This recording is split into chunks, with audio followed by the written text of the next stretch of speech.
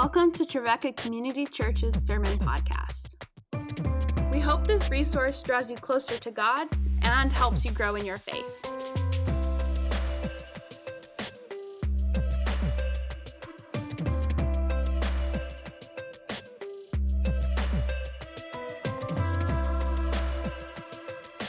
This Sunday, Pastor Shauna started our new sermon series, God Talk at the Kitchen Table, with a message from Romans chapter 16.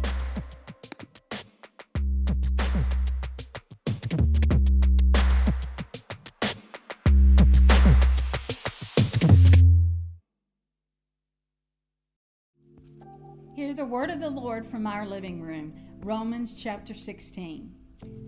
I commend to you our sister Phoebe, a deacon of the church at Cenchrea, so that you may welcome her in the Lord, as is fitting for the saints, and help her in whatever she may require from you, for she has been a benefactor of many, and of myself as well. Greet Prisca and Aquila, who work with me in Christ Jesus, and who risked their necks for my life, to whom not only I give thanks, but also all the churches of the Gentiles. Greet also the church in their house. Greet my beloved Epaenetus, who is the first convert in Asia for Christ.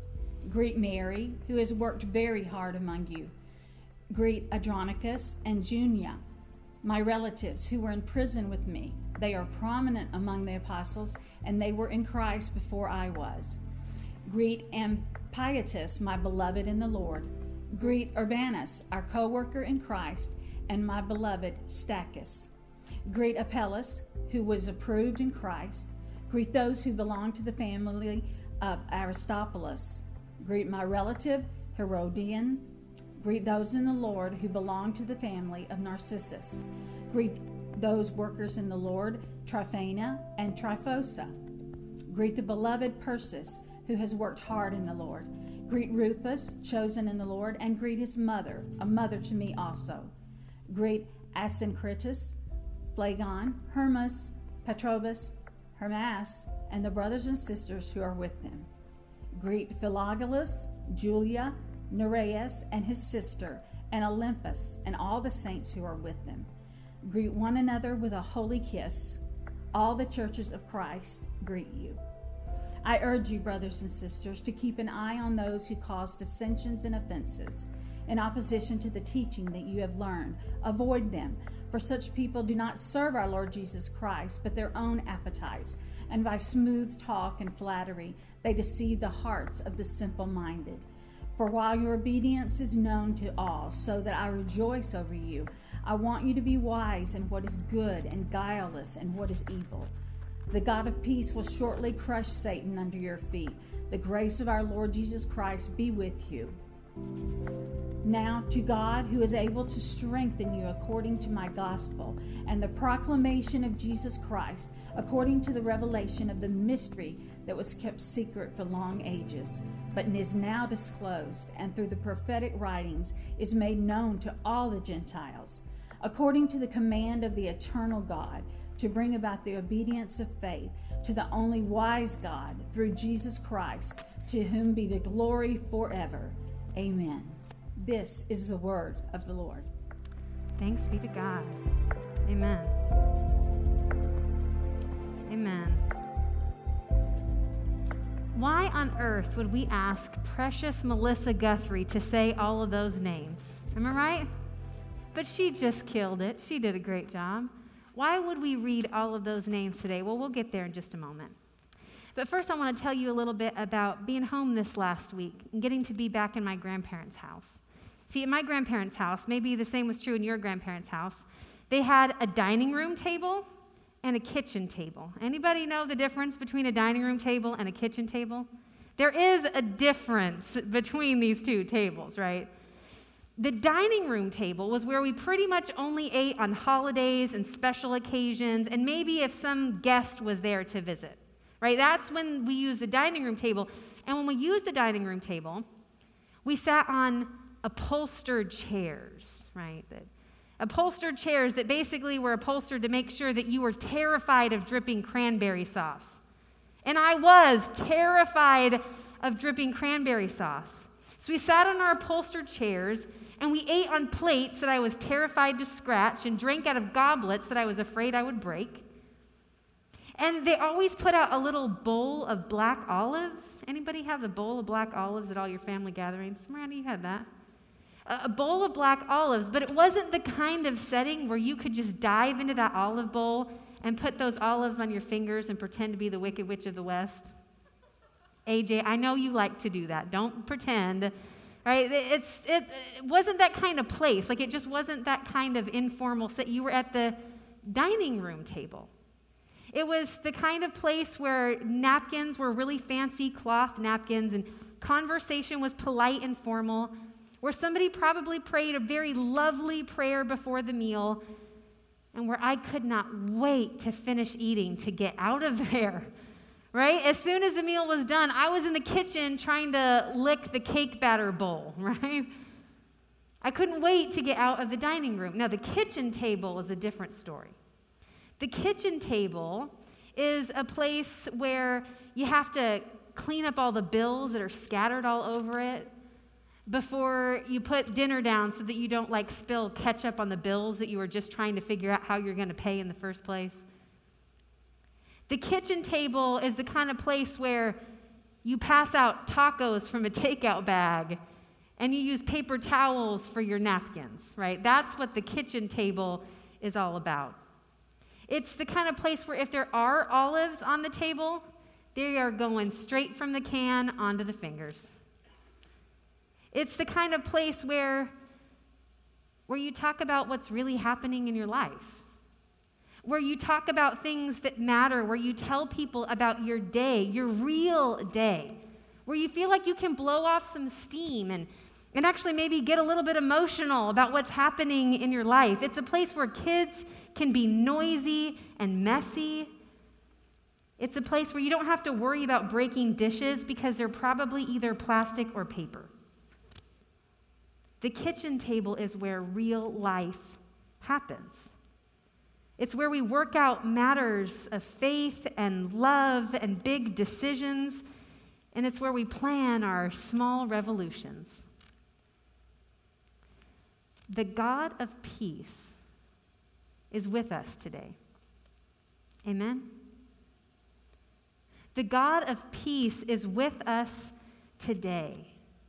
And not only today on Sunday, and not only right here in the sanctuary, and not only at our dining room tables. The God of peace is with you at your kitchen table where you are trying to figure out how to pay the bills and how to get by one day at a time. The God of peace is with you. You know, I've never preached a series from the book of Romans before. It is a beautiful, deep, rich, complex, complicated, systematic journey through the Apostle Paul's theological worldview. And it is intimidating. I mean, it is really intimidating because it unpacks sin and death and spirit and life, law and grace, cross and covenant, crucifixion and resurrection, and so much more.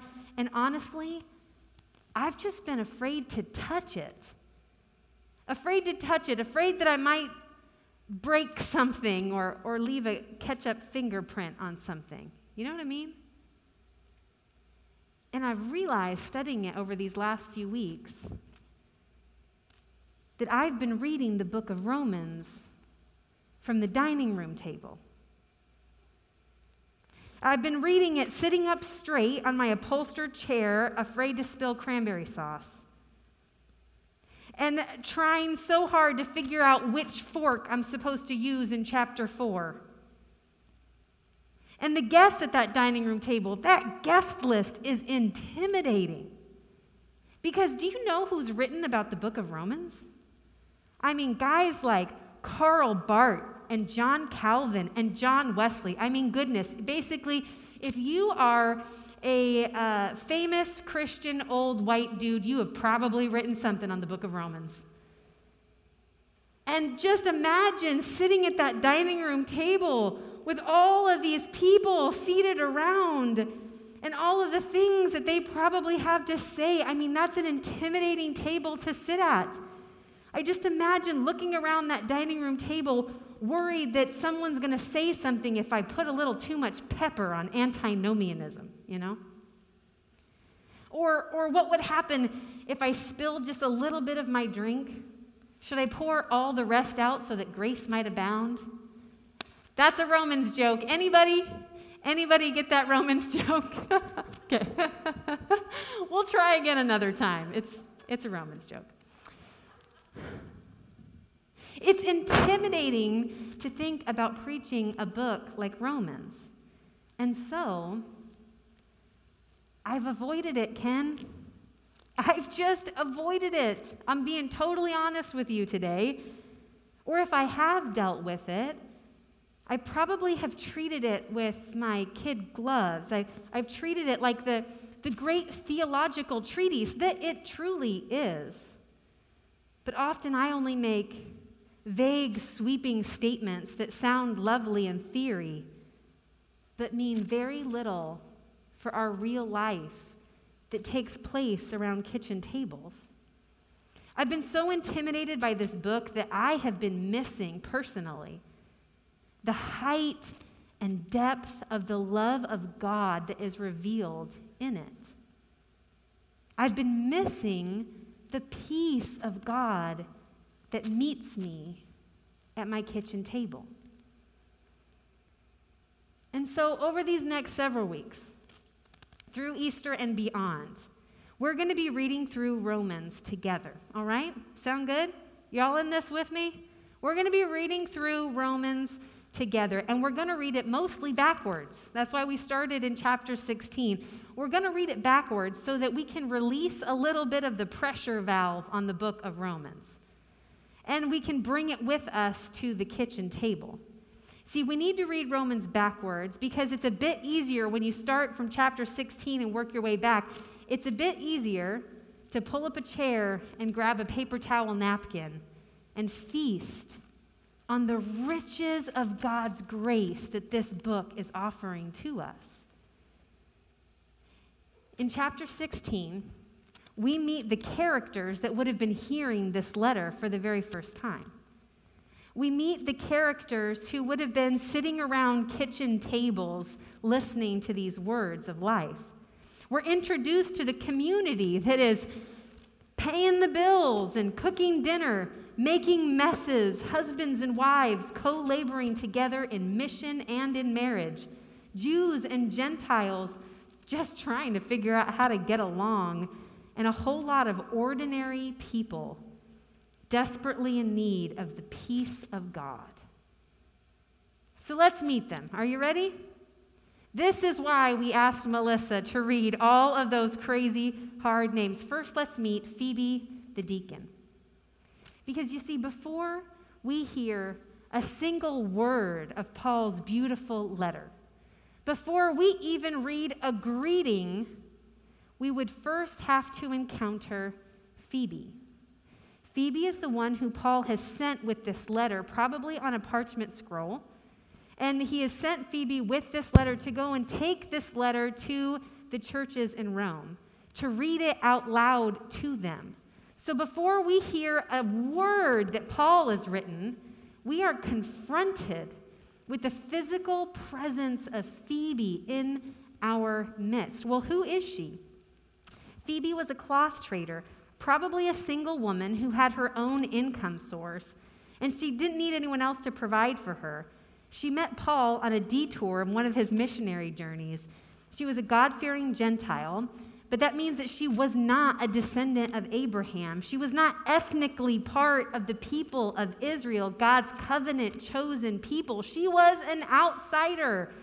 One of the people who Paul is now trying to get the rest of the Jewish Christian community convinced that she can also share in the covenant of faith. But she hears about Jesus on the road one day, and it changes everything for her. And she joins Paul on this missionary journey. She goes out to preach and to teach and disciple, helping, and she herself helps to fund the mission. She probably goes on to lead a church plant, and Paul calls her a deacon. In fact, she's the only woman in the New Testament who's given that title of deacon. She's able to help Paul fund ministry, and she's able to move around freely delivering letters because she's a citizen of the Roman Empire. She's probably respected, and she probably doesn't have as much of the pushback as some of the Jewish Christians would have, and so she can move a little more freely to come and deliver these letters from Paul. She's respected among Gentiles and Greek communities. I mean, in other words, Phoebe's kind of a boss, you know? I mean, she's a great person to send in between all of these different communities. I know Trey and Kayanne had their baby shower yesterday. They've got twins on the way. I've heard that they already have names picked out, but I'm just saying, Kayanne, Phoebe, don't take it off the table, all right? It's a great name. Phoebe is the deacon who we meet before we ever hear a word of Paul's letter to the Romans. Next, there is Prisca and Aquila, or Priscilla and Aquila. I always call them Priscilla and Aquila. Priscilla is basically just like an English way of translating that name. Priscilla and Aquila, they are a husband and wife sort of co-pastor team in the church there in Rome. And they're Jews living in Rome who probably would have suffered persecution under the Roman government. And eventually, we know that they would be actually expelled from Rome because of all the persecution that was so heavy, particularly on the Jewish Christian community. And you see, the Jewish Christian community at the time, they would have had to bear the brunt of persecution. While persecution was rising for most Christians, it was primarily the Jewish Christians at this time. This is a pretty early letter. Paul probably wrote it around 53 AD. And the Jewish Christian community are feeling persecution much more acutely. And think about that. It's because the Jewish Christians are still observing Jewish practices, like not eating meat sacrificed to idols, which means they don't get to show up at the big community barbecues and rub shoulders with all the right people while folks are passing around the pulled pork, right? As good as that sounds, the Jewish Christians, they're not going to that stuff. They're not making those good connections, and they are on the outs of this Gentile community. And so Priscilla and Aquila would be feeling that acutely. In fact, we know that they were persecuted. It tells us that they risked their lives for Paul and the sake of the gospel. They probably would have been leading a house church. And in their house church would have been both Jews and Gentiles, even though they themselves are having to bear the brunt of the suffering that the community is facing. Well, next we have Andronicus and Junia. Andronicus and Junia, Paul describes as apostles. They are apostles. They're evidently such anointed preachers of the word. They have probably demonstrated power and authority in the gospel that they're given this title of apostles. And they've traveled with Paul, and they've even been in prison with Paul. I mean, think about that. That is some Christian street cred right there. I mean, it's kind of like somebody saying, you know, I didn't just protest in the civil rights movement. I went to prison with Diane Nash. Right? I mean, that's somebody who is legit, who is all in, who is the real deal. This Andronicus and Junia, they actually went to prison with Paul as they traveled around with him. They are the real deal. Now, later translations of their names, Andronicus and Junia, would translate Junia's name as Junius, adding an S at the end. I know that's a hard sound for me to make with a face mask. Junius, they'd add an S on the end, making it a male name instead of a female name, making it sound like they were two partners, kind of like a Barnabas and Timothy, that went out as apostles together. We're not entirely sure why this change was made, and now we know, based on earlier manuscripts, that it was a mistake. It was an error to call Junia Junius. There's a lot of folks that believe that this error was made intentionally, as later translators did not want to have a copy of this letter that refers to a woman as an apostle. And it's just really been in the last 100 years or so that scholars have discovered these earlier manuscripts and realized what had happened. That this Andronicus and Junia are a husband and wife team that had been changed, whose names had been changed later on. But in the New Testament, we see that when women and men partner together in the power of the Spirit, they are an unstoppable force in the kingdom of God. Amen? And Andronicus and Junia, they are a beautiful example of that. In fact, if you ever have anybody that gives you a hard time about having a woman pastor, you can just let them know they'd need to look no further than Romans chapter 16. I mean, think about it. In this one chapter, you've got Phoebe the deacon, you've got Priscilla the pastor, and you've got Junia the apostle. And if they're still not happy, then pray for them and don't waste your breath anymore. Truly. So then after Andronicus and Junia, there are a whole lot of other names. I mean, so many names that are hard to remember. But what I want you to hear in the rest of those names that are listed, that Melissa read for us so patiently, what I want you to hear in those names are a mixture of Hebrew and Greek names. So for instance, Herodian, Paul refers to as my fellow Jew. And we know that Herodian is a Jewish name. But then right next to Herodian, we meet Narcissus. Narcissus, who seems to be leading a house church. And Narcissus is about as Greek a name as you possibly can get, right? Herodian, the Jew, and Narcissus, the Greek, all a part of this Christian community that are learning to live together. All right, so now we can imagine the room a little bit, okay? We know the people who are filling up the kitchen table. We know the room a little bit. I want you to listen again. Listen again to these words. Imagine this room. Imagine this room packed in, crowded in, shoulder to shoulder. I know that's hard to imagine these days, right? But imagine this packed room in a kitchen. In a kitchen. Oh, goodness, I'm so sorry. Lord Jesus, help me today. Imagine this packed room in a kitchen, the place where all great revolutions are born. And Herodian, the Jew, coming up to Narcissus, the Greek, and saying, hey, I saw you in the marketplace today. You didn't even stop and look at me. I know that those Roman guards were marching nearby, but can't you even give a greeting to your brother on the street? And Narcissus is about to defend himself, trying to say why he didn't greet Herodian in the marketplace when Aquila steps up and Aquila is about to try to defend his Jewish brother Herodian. When Priscilla starts shouting from the kitchen, saying, hey, Aquila, stop talking in there. I need some help getting some plates on the table because dinner's almost ready. And will somebody get those kids quiet long enough to say a blessing? Do you have a feel of the room now? Do you get a sense? All right? This is the room into which Phoebe steps. Phoebe, this single Gentile woman who has been trusted by Paul to come and to bring this message. Phoebe steps into the room, this Gentile woman who's given her life to serve Jesus, King of the Jews. She stands in front of this room of people who are still picking at the last bit of their dinner on their plate, shushing their babies over in the corner and trying to listen carefully to the words of their former pastor. Phoebe unrolls the scroll of parchment.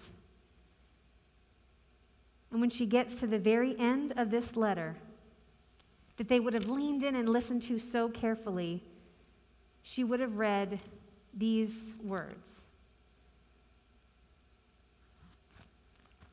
I urge you, brothers and sisters, to watch out for those who cause divisions and put obstacles in your way that are contrary to the teaching you have learned. Keep away from them, For such people are not serving our Lord Christ, but their own appetites.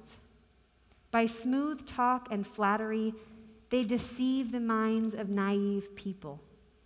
Everyone has heard about your obedience, so I rejoice because of you. But I want you to be wise about what is good and innocent about what is evil. The God of peace will soon crush Satan under your feet.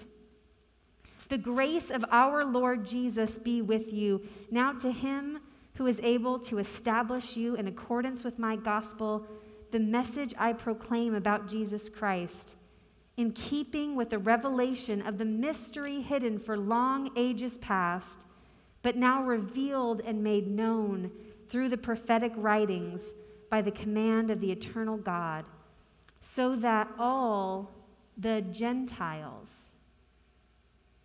might come to the obedience that comes from faith. Now to the only wise God be glory forever through Jesus Christ. Amen. Can you hear those words being read at Priscilla and Aquila's kitchen table? All right, now I want you to imagine your kitchen table. Whatever that place is in your house, that sort of hub of the center of life, I want you to imagine your kitchen table, all the sights and sounds and smells. And I want you to imagine there at your kitchen table a person who embodies for you everything that is causing you strife and frustration right now. Do you have that person in your mind? Can you even think about what that person, maybe it's not an actual person, but just a person who sort of sums up everything that is frustrating you right now? And here they are standing right there next to your kitchen table, unrolling this scroll and reading those words. Reading words like, I urge you, brothers and sisters, to watch out for those who cause division. Oh, and how quickly that sense can boil up in us. Yeah, well, that's easy for you to say. Reading words like, for such people are not serving the Lord, but their own appetites. Oh, yeah, well, I don't know about you, but my appetite's just fine. Thank you very much. You see, the kitchen table is where we have to actually figure out how to live this lovely theological stuff like living at peace among believers. And why is that so hard? I mean, why is that so hard? It sounds like a really lovely prayer for the dining room table, but at the kitchen table, it feels like it gets really hard to do. This is our first Sunday in a season called Lent. It's our first Sunday in the season of Lent, and a lot of years we encourage people to think about maybe giving something up in the season of Lent as a time to sacrifice, to remember that everything we have is a gift from God, and so we can sacrifice something to make room for God in our life. Well, this last year, I kind of feel like I've given up everything but sweatpants for the last year anyways, and so it's really hard to think about giving up anything else. But maybe social media wouldn't be such a bad thing to give up this Lent. Amen? I mean, at least to put a pause on, at least to put some real limitations on. You know, it seems to me like if we were to take a little bit of a pause on social media this year, that it might just go a long way to help us live at peace with one another. Now, peace is so much more than the absence of division. Did you hear that? Peace is not just the absence of division. It is so much more than that.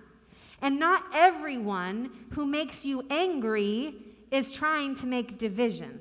You understand that nuance as well? Not everyone who makes you angry is being divisive. But do you hear the plea? The begging that Paul is writing and speaking through the mouth of Phoebe, this plea to watch out for people who are aiming at, who are trying to stir up division. Because these people put stumbling blocks in our pathway. In fact, it tells us that the God of peace is seeking to trample Satan, which seems to me to say that these tactics of divisions are tactics not of God, but tactics of the enemy. Now, I read this passage so many times over the last week, and I read all the names over and over and over. And when I got to verse 20, I almost took it for granted. Verse 20, it talks there about the God of peace will soon crush Satan under your feet. Well, when I got to this verse, I took it for granted. In my head, I was hearing that the God of peace will trample Satan like under God's feet. Because I figure, I don't know how very good like my wedge heels would do trampling Satan, right? And it just seems like that's probably God's job to trample Satan. But as I read this, it really stood out to me that what it's saying is the God of peace will soon crush Satan under your feet.